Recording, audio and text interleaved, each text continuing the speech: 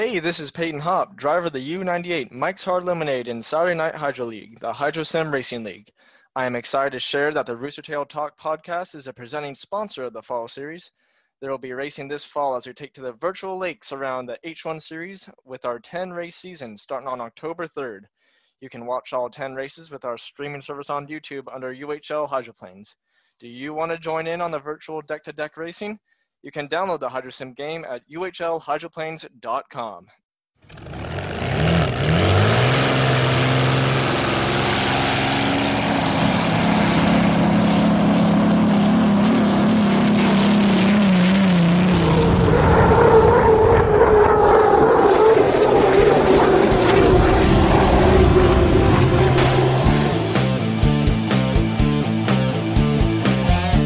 Rooster Tail Talk, a podcast dedicated to everything related to the sport we all love, hydroplane racing. I'm your host, David Newton, and it's time once again, so sit back, relax, and welcome to Rooster Tail Talk.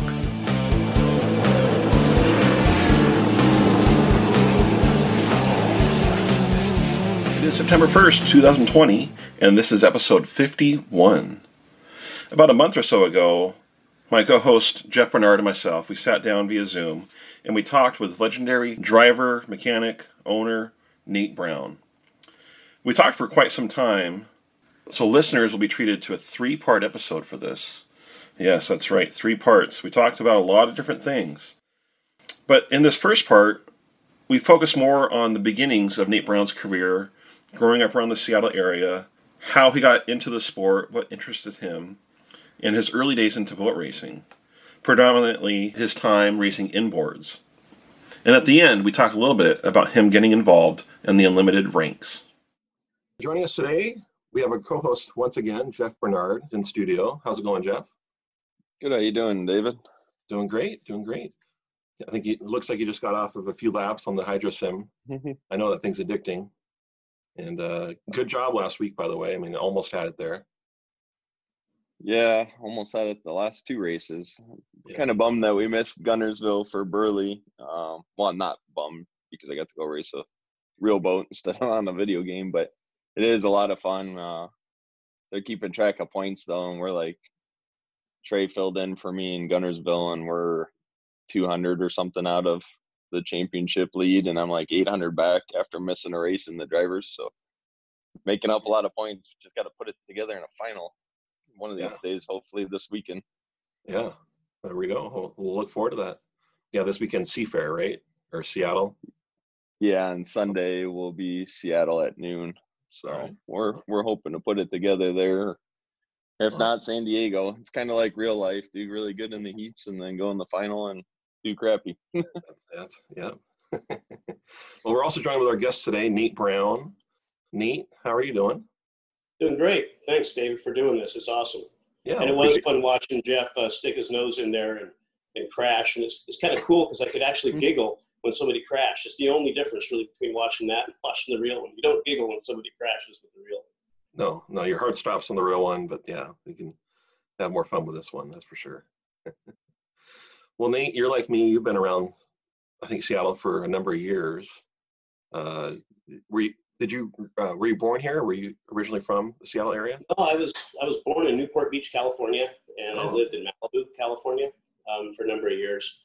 And my parents moved up here when I was young, in first grade or so, up onto Lake Washington, a place called Newport Shores, right on the lake. So I grew up on the lake. So really the first memory I have is Seafair and hydroplane races. And you could hear them. And I remember, rowing around Mercer Island as a young lad and watching it run. What I could see rooster tails, you couldn't see anything. And it was just kind of cool. It was just back then it was everything. It was the thing we watched around here. Everybody had picnics and they watched it. They went by boat. I lived across a canal from a guy named Pat O'Day, who was a DJ. You guys all know Pat O'Day. We knew him as Pat Berg. Their last name was Berg. But it was really cool because, I met him after his wife hit our dog. And anyway, it's a long story, but it was kind of fun, seeing all that stuff that happened back then. And I remember sitting on my kitchen table or their kitchen table looking outside and seeing a guy with what I thought was the coolest thing since sliced toast, and that was it was a 1 liter or an 850 back then, just hauling ass on Lake Washington. And I remember to myself thinking, now that's cool.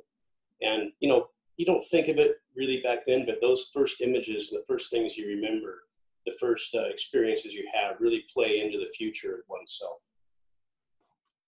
Well, growing up, what did you have any favorite drivers that you followed? Is there any heroes that you had? Favorite teams? Like heroes, I had people I looked up to, that I always aspired to be, but I don't know if I'd call them heroes. I mean, Bill Munsey was somebody that I saw and watched. Some of the first boats I watched, and I was one of those guys that, hold a hydro behind their bike and all that, everybody's story. The only difference was my dad worked for Boeing, and I had a cool one because he had titanium plate underneath the bottom line, so it put white sparks up and not yellow sparks from the nails. Man. So it was really kind of cool. I was pretty special. So I loved all the technology stuff, and my favorite boat back then was the U-95. And it was really the implement of the turbine that really, I'm probably the first guy that really thought that. Everybody likes pistons and the noise. I hate noise, and I hate blowing oil and all that stuff. I like the turbines. I like the technology of things. I like being different. I was really bummed when that sucker sank. But to me, that was the boat that brought me into liking the unlimited hydroplanes as far as, hey, this is cool. Yeah, that definitely was a different boat, and brought in a whole different state of technology with that U-95. So a very good answer. I like that. But you went to the University of Washington. You graduated from University of Washington, right? I went to the University of Washington. I'm not going to say graduated. I got a lot of credits on chemical engineering, all kinds of stuff. I worked there for a number of years too as well. So University of Washington is a great school, great sports teams. The Huskies rock. Yeah. Boo. Did you believe that Harbaugh canceled that game this year for the Michigan Husky game? Isn't that weird that he did that? The thing about Michigan, pretty much all of their teams suck. And I thought it was really kind of cool to see, as much as I love Detroit and the hydroplane races, everything Michigan is just it's just terrible. Yeah, it is. The Tigers, I mean, geez, where do you stop? I mean, I don't know. Anyway, I'm just giving Jeff a hard time. I know he's a Michigan guy, and I root for good competition no matter where I am, but I have to admit Michigan does suck. Yeah. Well, yeah, when it comes to Huskies, I always got to give anyone I can a hard time, so I appreciate that. There you go. Well, I know Jeff wanted to talk more about your limited days and your pre-unlimited stuff, so that's cool. Let's talk about your early days of your career. Boy, I mean, it was I don't know how to really start. I mean, back in 1971, my dad got laid off from Boeing, make a long story short, and he ended up getting a job in Pasadena, California. And down there, he met a guy named Del Maxfield, who used to also work at JPL. And when my dad moved back up here in Issaquah, Del wanted to race. There was a guy that was really the big shot in the 5-liter class, or back then it was called the 280s. His name, was John Leach. I was thinking David Leach, and I knew it wasn't David, it was John. So anyway, John Leach was running the Buccaneer, and Del Maxfield wanted to run him, but he wanted to beat him for high points. So he kept his boat in my dad's garage in Issaquah. So I used to sneak out there in the 7th grade and sit in the boat, pretend I was a race boat driver. And I got pictures somewhere of this, but it's really kind of cool to think about that. It was a Carrollson Bent Bullet. A boat was called Tradition. So that was really the first, kind of inkling I had. I mean, first of all, there was all this stuff at Lake Washington, but by then we'd moved into Issaquah. And sitting in that boat, looking at how cool it was, and it was smaller, so it was kind of more realistic. And it's hard to explain that, but really, it's just as hard to run a 5-liter as it is an unlimited. People don't realize that, but it seems more capable when you run a smaller boat because it's smaller. You can visualize it. Kind of like the old mall shows we used to have when I was a kid. You'd go to the South Center, whatever, and you see hydroplanes in the mall, the displays and that kind of stuff. And those were huge to me. I mean, to see those cool things that parents would do with their kids, the outboards or the inboards and all that stuff. So all those things kind of added up. But early days, that was 71, my first really exposure to sitting in a boat and going to the races and cheering somebody on was Del Maxfield. He did beat John, by the way. And the first real race I went to was 1979. I crewed for a guy named Pat for one race because he worked with my brother Skip at Kenworth. So anyway, I crewed there in '79. That's where I met Terry Troxel and all that kind of stuff. He was running a 7-liter back then. That summer, I bought an old conventional boat out of Lake Sammamish. I went there as a whim. I was a 19-year-old kid, and it was for sale for $500. So I took a loan out for $500 and bought my first hydroplane. I still have it, but it's in my loft. So that's kind of how it all started, and it was a lot of fun. Jeff Campbell, back when he was really friendly, gave me a great help and gave me everything, basically. Gave me the plans for a boat. We widened it, and I made it out of composite. It was really pretty much the first all-composite hydroplane. Mike Hansen helped me back then, building the cowling. John Watkins helped me build the boat. Jeff Campbell helped me build the boat, and that was the first all-composite hydroplane. I remember testing it at Lake Tapps, first time in the water. I was sitting in the boat, and 3 people launched it by hand. That's how light it was. Wow. And when we set the first record, it beat the record by, I want to say it was 17 miles an hour, something unheard of. It was 57, and we went to 72 miles an hour with that record. So right after that, I think they put the weight limits in. But it was kind of fun. It was fun doing something different. And it was fun being fast and all that. So that's kind of how I started in the deal. What class was that again? That was a 1200 cc. Okay. Again, it was small, so I realized it. Knowing what I know now, I would have built a 5-liter right off the bat, because it wouldn't have been really any more money to build, and it would have put a lot more water up, and it would have sped up my deal. But I had no aspirations other than to have fun. Truly. Yeah. I mean, even to the day I got my unlimited ride, I really didn't have the aspiration to do that. It was just kind of cool. I was in the right spot at the right time. Cool. That the boat that you have picture in the office blowing over? Yeah, exactly. That's the little composite boat that Terry Collins, I think back east, bought. Oh, yeah.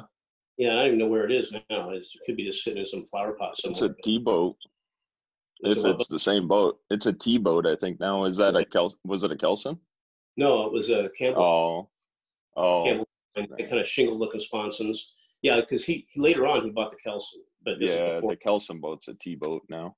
I think some guy named Bruce Maui owns it now. Bruce Maui? Something like that. I don't remember the names from back east at all. I was one of the bucket list items that I never able to accomplish was I really wanted to go back east and race against the guys back east in my limited days, because really the guys back east were the guys to beat, and never got a chance. Never raced Valley Field. Never even been to Valley Field. Someday before. You gotta go. Yeah, and, you gotta go. Yeah. Huh? Yeah, you gotta go. I keep telling them if they ever put SEs on, I'd go and go race, because I think that would be everything. Go have fun. You don't even have to go race to have fun there. I mean, it's cool to race there. My first time racing there was 2018, and I had been there 15 times before then. So yeah, someday I'll go. I mean, it was always opposite. What was it, Madison or something like that for years and years. Yeah, Madison or Detroit usually. Right. So I just I never have gone. And one of these years I'm just going to go and hang out, and it's fun to race too. But it would be fun just to go to watch a boat race. But I'm not a good spectator. Terrible spectator. I like to compete. I like to be participating somehow in boat racing. So it's a lot more fun to watch. It's a different set of watching up there in the grandstands. It's like no other boat race. I've heard it's so fantastic over there. I'm making plans to go next year because I really want to experience that. But I've never been before either. It's I hear that's the way to, I hear it's crazy, and that's all good. Was it similar to Burley, Jeff, or is it just twice Burley, or how does it compare with Burley? Because Burley's pretty crazy if you get down there. This year was okay, but in years past, Burley was quite the deal. It's better. I mean, I guess the most similar one as far as how fans are, knowledge of boat racing and stuff like that, it'd be like Tri-Cities. Okay. But there's no inboard race in the world like it. It's insane. The whole town is behind it. It's a month-long deal leading up to it. And that's kind of why it got canceled so early, that they didn't know that when they would be able to do it. And once they started getting into all the events that lead up to it, without having those that fund the race, I mean, they have like $1 million budget for it. So right. It's a big event for them.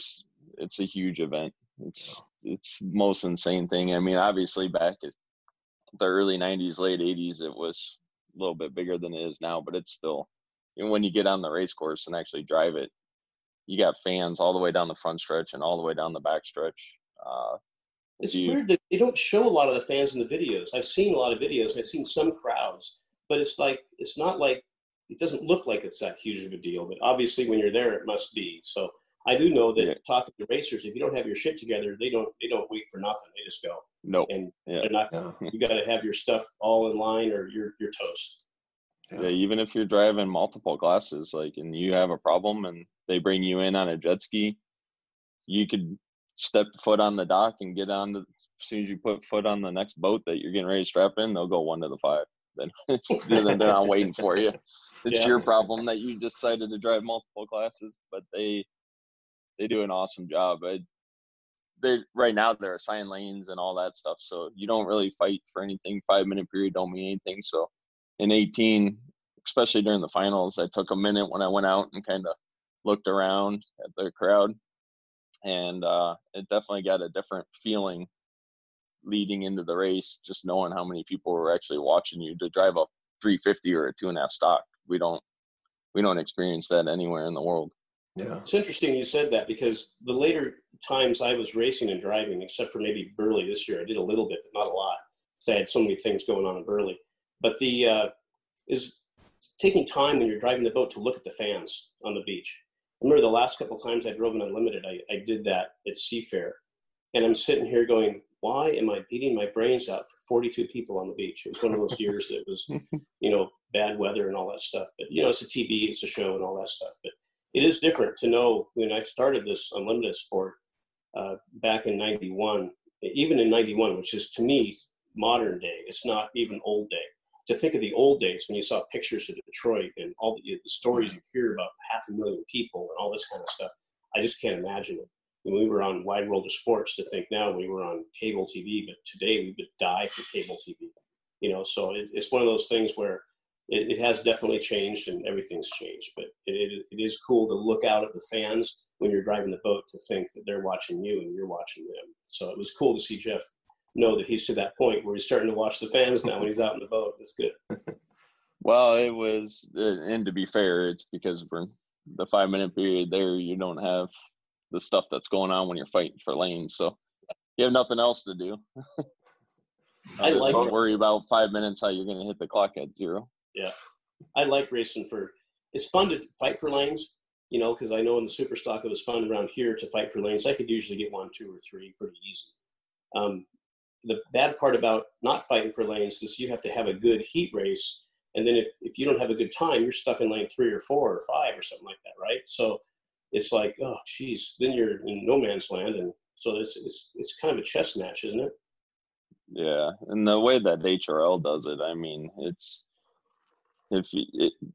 we tried to get something similar in the Unlimiteds this year, or actually do the exact same thing, which people think that it won't work, and I think it will. You get guys like Jimmy that will, probably be in lane 1 the first heat, but the next 2 heats he's going to have to be on the outside, and he's going to have to run really hard to try to get lane 1 in the final to win from the outside. And maybe 4 boats out there, him being on the outside isn't a big deal, but I think right now it's trying to take the referee out of the equation and all the rules before the heat and get the penalties away from happening before the race actually starts, because that's we keep changing our Seafair winner for something that happened before the race even started. Yeah. Well, that's making it a good show for the fans too, right? Let's take some elements out, like you said. Like, it's not taking a race win away from someone. So, as a driver, we all want to fight for lanes, especially us that some of us that don't feel that we're in the fastest boat and put the driver in the seat. But at the end of the day, if we're pissing off the fans and have no fans, then we don't have any boat racing. Right. And we're getting close to that happening. That's how I got my first ride. I mean, in '92 when I built Fred's boat, I got the job because I was working on with Lucero, and I helped that deal. And he wanted to build a boat just like the Circus, which Bill Walk modified when he was with Bennett, that Woomer bought, and we didn't physically didn't touch it except repaint it. But he knew that I knew about it, so he hired me to build a boat. He actually, first of all, he bought a bunch of panels from me, composite panels, wanted to build a boat. Then he hired me to build a boat because I was without a job. So I did. It was a lot of work, man. Let me tell you, I loved Fred Leland. I learned a lot from him. I learned how to grow thick skin. I learned how to do stuff with nothing. I learned, a lot of things. But I also learned, how not to be too as well. If that makes any sense. But he did give me a great opportunity, and the only reason he gave me the opportunity is I had a 5-liter at the time. It was the Scorpion, which was John Husick's old boat, which is beautiful. Back then, I had a bunch of friends, die from boating accidents. So I was one of the first, actually, I think it was the first enclosed cockpit in a 5-liter in the country back then. It was a 7-liter cockpit that Jones had, the first version that was like on Pay and Play or those boats. And I cut it down and made it work on Husick's boat. And it was heavy and it was okay. I worked on it. It was reasonably competitive. But for some lucky reason, I went to Lake Tapps and I just had a great day. I mean, the boat was running good. I had perfect starts. I beat Troxel even both heats. It was really a good time, and I waxed the field. And Fred hired me, I think, because I had good starts on the inside and to drive the boat too as well, which is a great opportunity. And most owners would never do that. So I was one of those vintage of drivers that really, I wasn't just a driver. I mean, I was probably a driver secondary to building a boat and, working on stuff. So that's really how all that stuff with Fred started. So that was a lot of fun. It was a great experience, and I'm glad it was only a year. It took a lot out of me, I'll tell you. Before you went into the Unlimiteds, well, you mentioned the 5-liter. I was going to ask you about that, but after the 850, you did is that when you built the Domino's pizza boat? Yeah. Mm-hmm. Yeah. That's probably one of your best inboard? That was a Hanson Hall. I built it with Mike down there at Munster Road in Tukwila. He had just left Kelson's shop and he started his business. So I had a friend of mine at El Schober who gave him the space down there at the Schober building. So he started his little boat building business down there. And I was one of the first boats out of there. It was Wild Waves, the Enterprise, my boat, a couple other ones, and it was a pretty competitive boat. And it was okay with the 2000 in it, but I put that 2300 in it when OMC made that available, and it was pretty fast. I would say it was as competitive as some of the big guys in the country. When Dutch would come out and race me, believe it or not, Dutch is still running that class, but when he came out and raced me, it was either he would win or I would win or whatever. But it was very competitive. It was a lot of fun to get a composite boat with a wood deck, and I had a great sponsor. Even back then, I got $12,000 a year from a local Domino's distributorship, and back then that's a lot of money to run a little 145. So I did a lot of shows for him, did a lot of marketing. Just had a great time, doing all that stuff. A lot of fun with my family. It was my crew, my brother, brother-in-law, my then wife, and her sister, and we had a great time. When so the Inboard Commission just bought that boat and it's at Kip's house. So now that you see it, does it make you want to turn it into a vintage and go and do some laps? No, when that boat became for sale for $2,000, I'll be honest with you, I thought about buying it and doing just that of it, because it's like, but I don't want all my old boats back, So yeah. But I was really happy that Kip bought it because I think it's a great prospect. The boat is in amazing condition. Honestly, it's as good as it was when I sold it. So that's the crazy part is how is it kept so good after all these years? It wouldn't be a competitive 2.5 stock today. I mean, it's just things have evolved and it's too small, too narrow, too everything. But as far as a little T-boat goes, I think the proper power plant, I think that's what Kip's planning on doing with it, with the Inboard Commission, is coming up with some kind of a power plant that you could virtually spray the grease off of out of the wrecking yard and put it in and make it, go, 80 miles an hour or something like that for the kids. So I think I would love to help with that project. I'm sure Kip will let me, but it is kind of weird to see it sitting right on my property line right now. I go to work and it stares me in the face to think that that's ended up full circle. Yeah, I don't know when Scott Rainey acquired it, but he turned it into a 1-liter, and it was fairly fast 1-liter up until the point where we all went 2 strokes and then kind of obsoleted the boat. Yeah, it did. It's just too short. It's only 14 feet long, 14.4, I think exactly. So you built. It was all you needed. So weight was everything. you built that with Mike. Is that when you and Mike became friends? When you go to Nate's shop in the office, there's 4 or 5 pictures throughout the years of him and Mike. When I was driving for Nate or on team with Nate, or even last year being on Alberto, every time they're around, they get a picture together at the race almost. It seems like every year. Yeah, I got a picture every year. I see him, and it's pretty crazy. Mike helped me build my 1 liter back in the day. He's been a friend forever, really. So I respect him like crazy, and a good friend. He's taking me salmon fishing. I think as he gets up there in years and starts slowing down on the boat racing thing too as well, I hope to spend more time with Mike and do other boating fun stuff.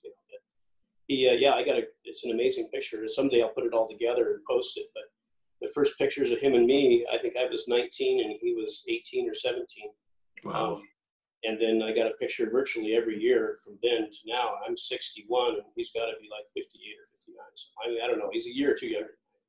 Well, it'd be fun to see all those pictures throughout the years. That'd be pretty cool. Pretty crazy to look at all the uniforms too. That's the interesting part. The different uniforms, different sponsors, and all that kind of stuff. Mike's one guy that is really an amazing crew chief, amazing organizer, all that kind of stuff. He's really a professional, and he did definitely find his calling. But he was into it back with, I don't know, you don't remember that, Jeff, but his first boat was called Running Bear, and that was his 145. Then he drove for a guy up in Canada with Mohawk. He drove that around. So I got a really cool picture. I posted it, I think, on there where Mike and I put my 1 liter on top of his van and his 145 behind it. And we took off to Arizona to Parker to try to set a kilo record. And we both ran through there. I didn't have a great day. It went pretty fast, but I didn't beat the record. But I remember putting all the fuel on my credit card back then. We stayed in the truck. I mean, it was just one of those deals where you have nothing. And I borrowed gas money to go down there and to race. And we did shitty. And we came home and that was it. But I got some great pictures along the way. And that's kind of where it all started. Mike's a great guy. Yeah, he definitely is. It's one of the best things about being on the Madison team right now is being able to work with Mike. It's something that I've always wanted to do. 98, I got a little bit of taste of it when my uncle was driving for Jones and he was the crew chief then. But being a driver underneath him is completely awesome. He's one of the most talented guys, I think, in the sport. Like you said, he found his calling as a crew chief. A lot of people want him on here. I've tried. David had me try to get him on here. I think once COVID, and we can sit down at the shop where he doesn't have to download Zoom or anything. We might be able to get him on. Trevor, his son, over at the house this weekend, and he was even saying that his dad should get on here because he's got some good stories, and hopefully once we can go sit at the shop and he doesn't have to do all the technical side, we might be able to lock him down. Yeah, we'll get him. We'll lock him in a room and we'll get him talking. Exactly, just trick him. Just gonna say, "Hey, Mike, let's go fishing." He'll go there, right, and just show up with a Zoom thing. But no, he's definitely one of the last of the Mohicans, and I think he's one of the only basically professional boat racers we got left. I mean, we had Dale there for a long time, but I think he's retired now. But there's really not many professional boat racers around anymore. Well, everyone I've talked to has just had spoken so highly of Mike, so it's fun to hear just how respected he is in the sport by all. Yeah, you think about it. He's been with some winning teams, and he's put together things, and he puts together stuff from nothing. And it's hard to do, especially with the budgets that the teams have now. Yeah. I mean, it's hard to believe, but when I started driving for Tide, it was the first year Procter & Gamble cut their budget in half, and that budget in half was $1.5 million a year. So the year before, when Pearso was driving for him, rest in peace, Scotty, it was a $3 million budget, and he was making 6 figures a year. So things have gone downhill. I mean, even when I was driving for Elam, I was making $6,500 a race or something like that. And I don't think that drivers today make anywhere near that. I don't know, but there for a while, when I was even still owner, it was a couple grand was about the average for a driver to get paid. And most anymore, I mean, if you get $100,000 sponsor a year, you're doing good. So it's just sad to see how things have gone, but it is interesting to see how they've adapted. We put in rules in place to save parts, to save, equipment. engines, if you don't crash them, if you do it right, they'll last. And it's one of the things I can say about the Red Dot team, with the exception of when Jeff stuffed it in Seattle. I very seldom hurt any parts. I never blew a motor up. I bent a couple of stators. Like I think Kip went through a tailless. I think I did, and Jeff stuffed it. The boat held up really great. I never broke a propeller, and I never blew up a hot end in all those years we raced. And it's because I raced within the limits that was designed to run. And we did maintenance and maintained it, and I had awesome drivers, and it just worked out for us. But there's no reason why some of these teams that blow up stuff all the time need to blow up that stuff all the time. It's just a matter of using your noodle and putting the right parts in it to start with, maintaining it, and taking the parts out that wear out and don't go until they break. Bottom line. That's smart racing right there. That says a lot. You never broke a hot end or a prop, especially.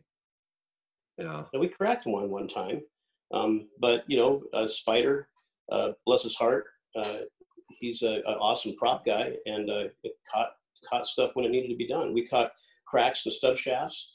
Sometimes it seems like it's silly. Oh God, why pull it apart? We only ran it once. Well, you know what? I mean, one of those times we popped the prop off the stub shaft, side load the stub shaft, and sure as crap, there's a crack right there by the keyway.